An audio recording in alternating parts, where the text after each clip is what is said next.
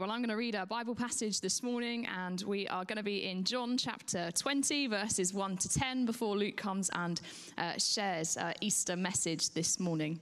It's entitled The Empty Tomb. If you have your Bibles, feel free to read along with me, or the words will appear on the screen. Early on the first day of the week, while it was still dark, Mary Magdalene went to the tomb and saw that the stone had been removed from the entrance. So she came running to Simon Peter and the other disciple, the one Jesus loved, and said, "They have taken the Lord out of the tomb, and we don't know where they have put him." So Peter and the other disciple started for the tomb. Both were running, but the other disciple outran Peter and reached the tomb first. He bent over and looked in at the strips of linen lying there, but did not go in. Then Simon Peter came along behind him and went straight into the tomb. He saw the strips of linen lying there, as well as the cloth that had been wrapped around Jesus' head. The cloth was still lying in its place, separate from the linen. Finally, the other disciple who had reached the tomb first also went inside. He saw and believed. They still did not understand from Scripture that Jesus had to rise from the dead. Then the disciples went back to where they were staying.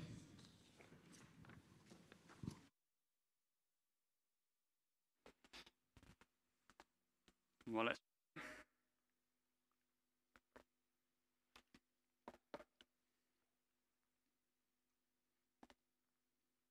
Father God, we thank you once again for your word. We thank you, Lord God, for how your word speaks to us. We thank you, Lord God, for how you challenge us through it. And we ask that as we look at this very familiar passage once again today, and we focus on what you are saying to us, that we will hear your voice afresh this morning. In Jesus' name, amen.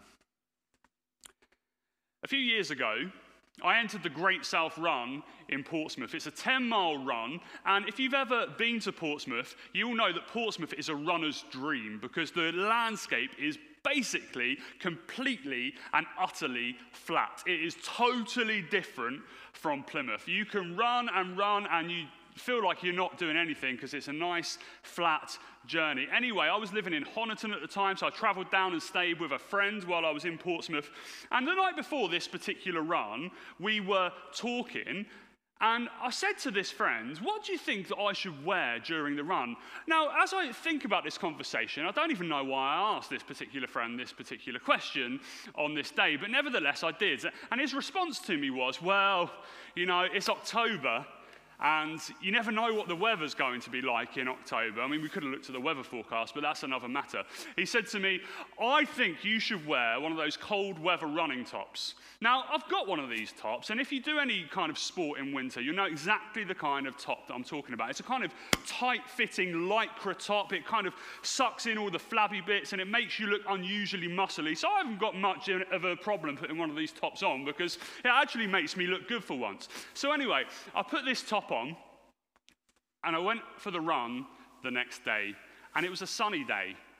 And I was stood on the start line of this race, and as we stood there, over the tannoy, a message comes out, and it says, "Ladies and gentlemen, this is a highly unusual message for this time of year, but the temperature is 17 degrees, and it's only going to get hotter. So we have got a warm weather running plan out today. Please make sure that you keep cool."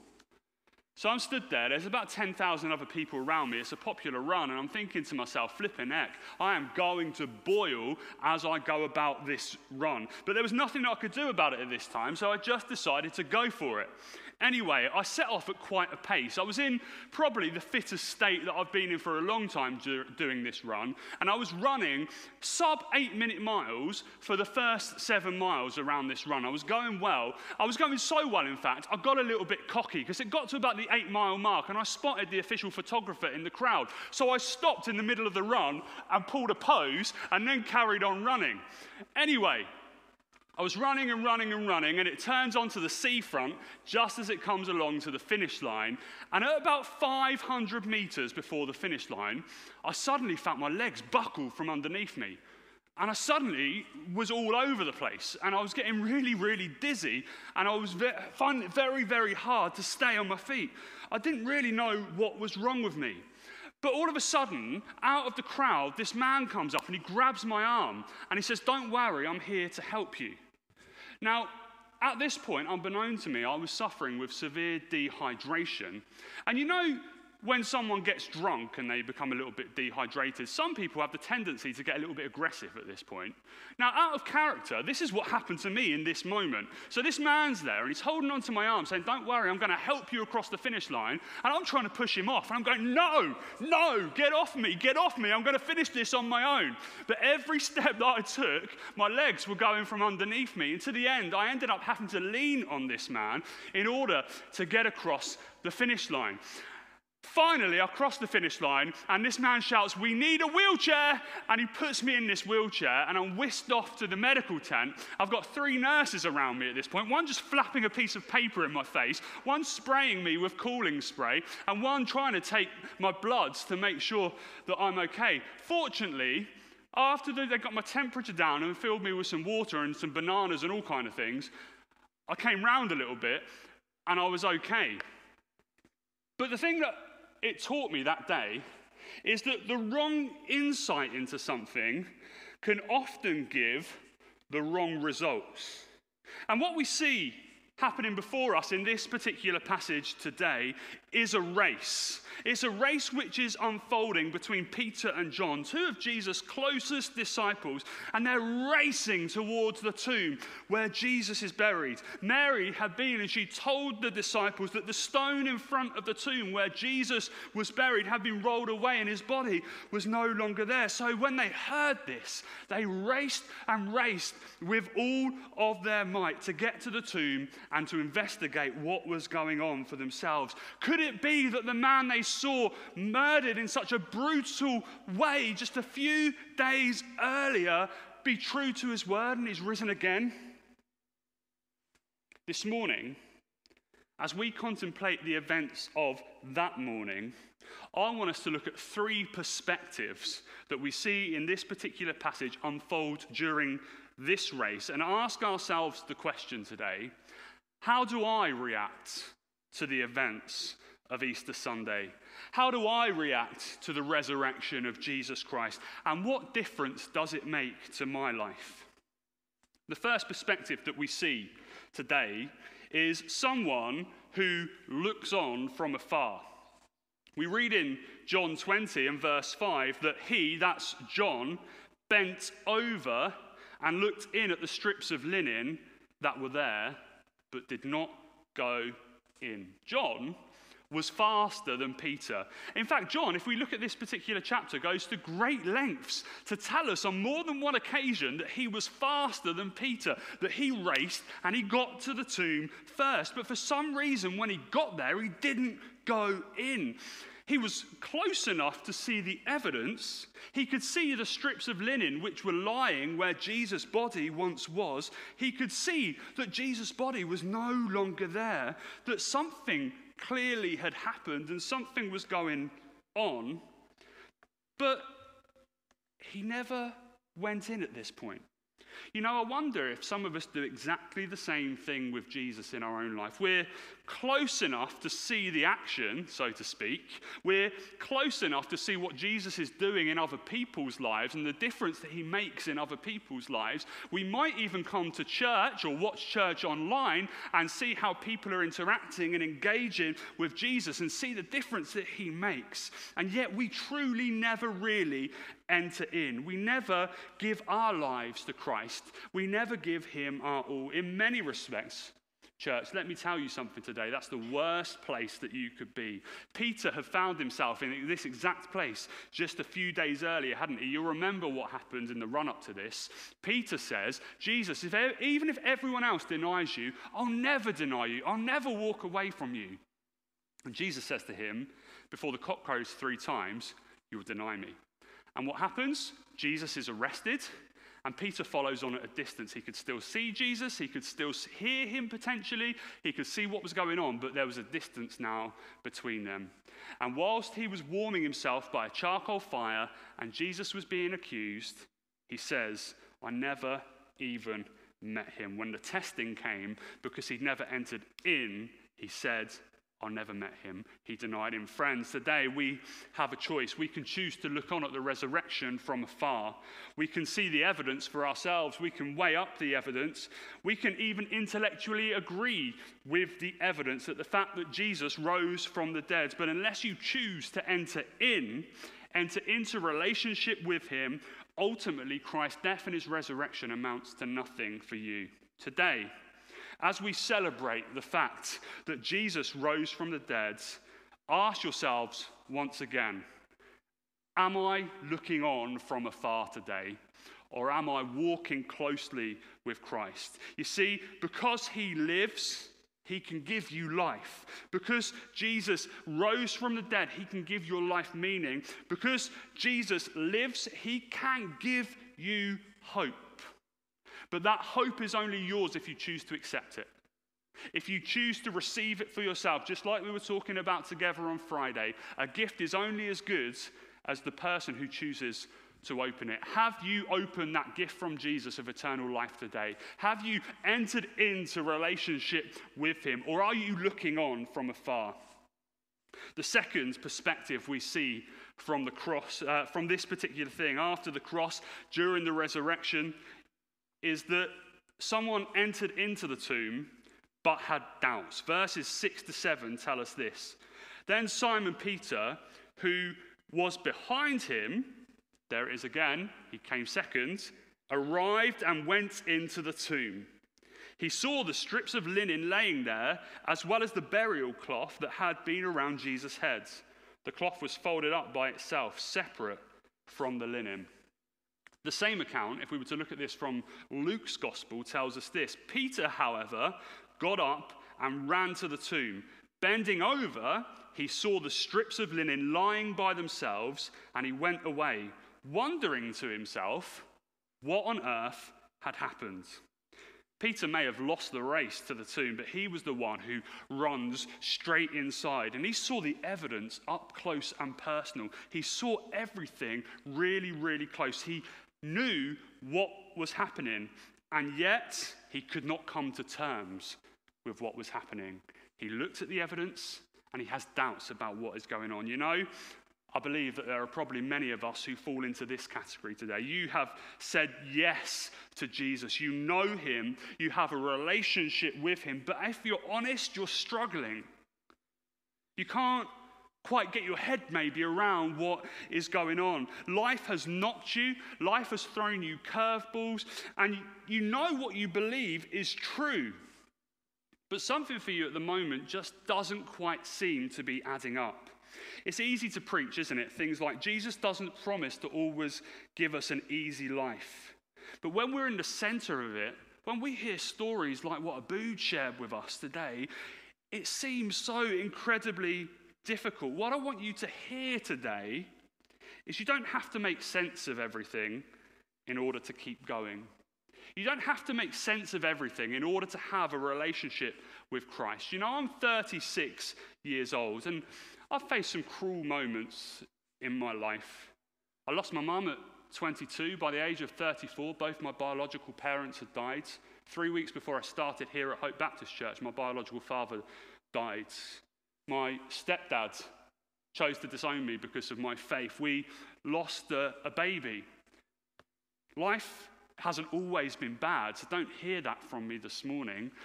I've been incredibly blessed as a person in so many ways, but there have certainly been times in my life where I've been left asking the question, God, what are you doing right now?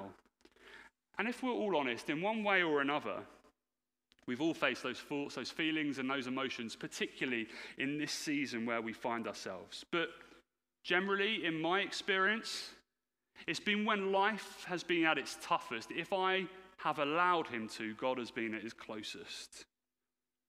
The final insight I believe we see from our passage today is that seeing becomes believing.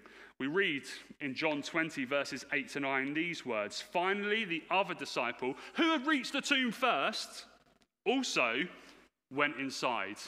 He saw and he believed."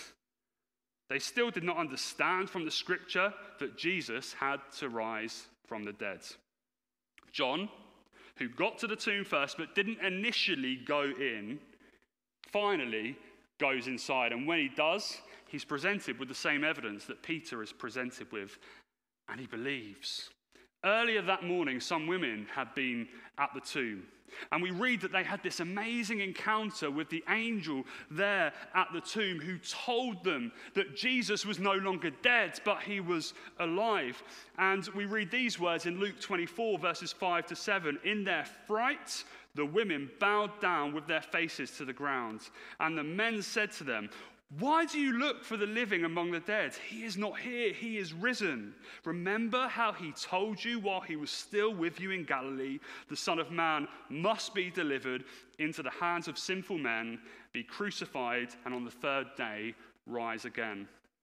These women went back to the disciples and they told them everything that they had seen.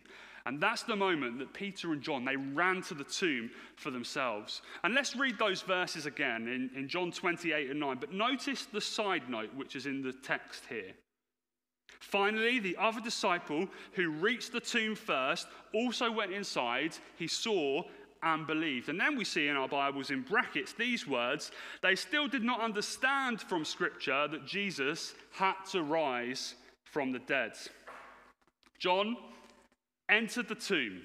He didn't fully understand what was in front of him that day. He hadn't been able to fully grasp the meaning and the significance that Jesus had to die and that Jesus would rise from the dead, because ultimately they only saw really what was partial at this time. And yet, even though he didn't fully comprehend it, he still believed. Today, church, this Sunday, this Resurrection Sunday, what we see from our passage today are three different insights here to the resurrection and the events of that day. The resurrection of Jesus Christ is the single most important event in human history. Because he lives, death is defeated. The price for our sin has been paid in full. We can know freedom and eternal life. The question is, what will you do with the evidence which is in front of you today?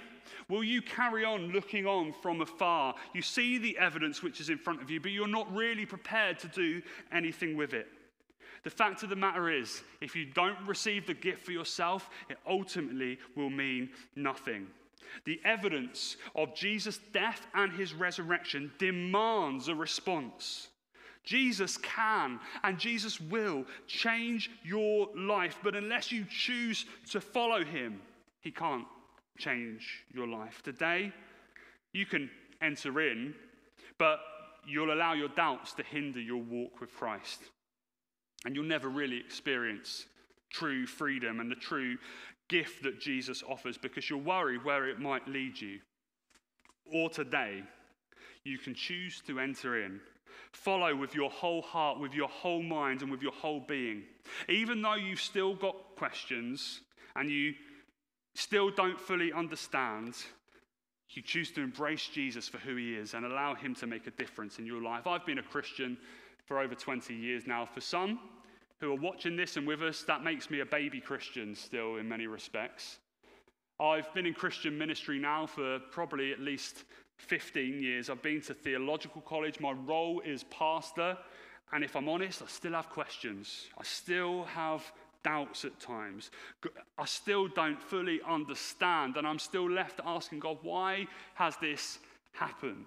But you know, God is far beyond our thoughts and understanding. God is far beyond anything that we can ever get our tiny minds around. And the beautiful thing is, when we learn to trust God despite our doubts and despite our questions, he never lets us down. Where are you at today? Whether you're a Christian today or not, this Sunday, this Resurrection Sunday, as we once again focus on the earth-shattering events of that day, what will your response be to King Jesus? I'm going to invite the band to come back up.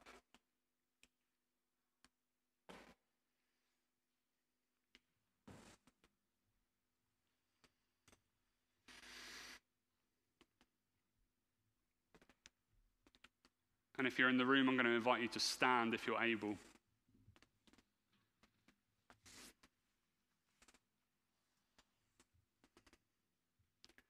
And we're going to respond to Jesus together today. If you're watching this and you're not a Christian, but you want to start a journey with Jesus, in a moment we're going to pray together. And we're going to give you the opportunity to start that journey with him. But today, wherever you're at, whether you would class yourself as a Christian or not, let's take this opportunity to once again draw close to him. I'm going to pray, and if you're comfortable in doing this, I'm going to invite you just to put your hands out in front of you. You can do this at home or in the room, because when you receive a gift, you have to put your hands out in order to claim it. And today, if you're not a Christian, I want to invite you to pray this prayer with me. Father God, I thank you today for the free gift of salvation. I'm sorry for all the things that I've done which have offended you, a holy God. I thank you, King Jesus. You came, you lived, you died a death on a cross, and you rose again. Today, I choose to receive the free gift of eternal life. Come into my life and make a difference. In Jesus' name, amen. And Lord God, today, for the rest of us, for those who already profess a faith in Jesus, may we once again look at the events of the resurrection and draw close to you again. In a year which has felt so tumultuous, in a year which has been very much upside down, in a year where we've just simply not been able to gather. Help us gain a heavenly perspective today, we pray, as we respond to you in song. In Jesus' name, amen.